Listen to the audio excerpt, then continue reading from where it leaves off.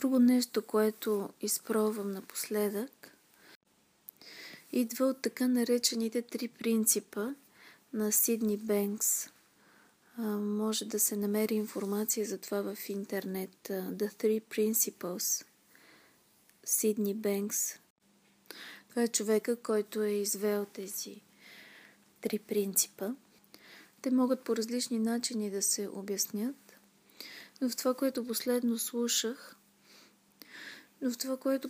слушах от трите принципа, ми се откри това, че една мисъл е реална само в степента, в която ние й обръщаме внимание. Тоест, нейната реалност зависи от вниманието, което ние влагаме в нея. Това внимание я прави истинска. И ми се случи тази сутрин когато се събудих, с чувството, че съм в мъчителна ситуация, от която няма изход и в която аз нямам контрол. Да направя каквото и да било, за да мога да изляза от нея. Си спомних за 3 принципа и си казах, ето тук имаме мисъл. И чисто визуално си представих как тази мисъл я улавям в нещо като мрежа, която е на пръчка, с която се ловят пеперудите. Улавям я някъде във въздуха, преди още да е влязла в тялото ми. И тя си седи просто като мисъл, която сякаш няма своя плътност, своя субстанция, своя материя и свое тегло.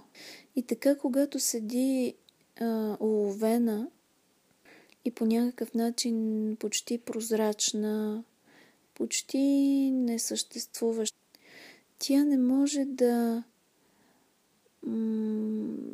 навлезе, да падне в тялото, да навлезе в него и сякаш да го зарази. Т.е. да произведе в тялото чувство или усещането, което чувството създава в тялото, на някакъв силен дискомфорт.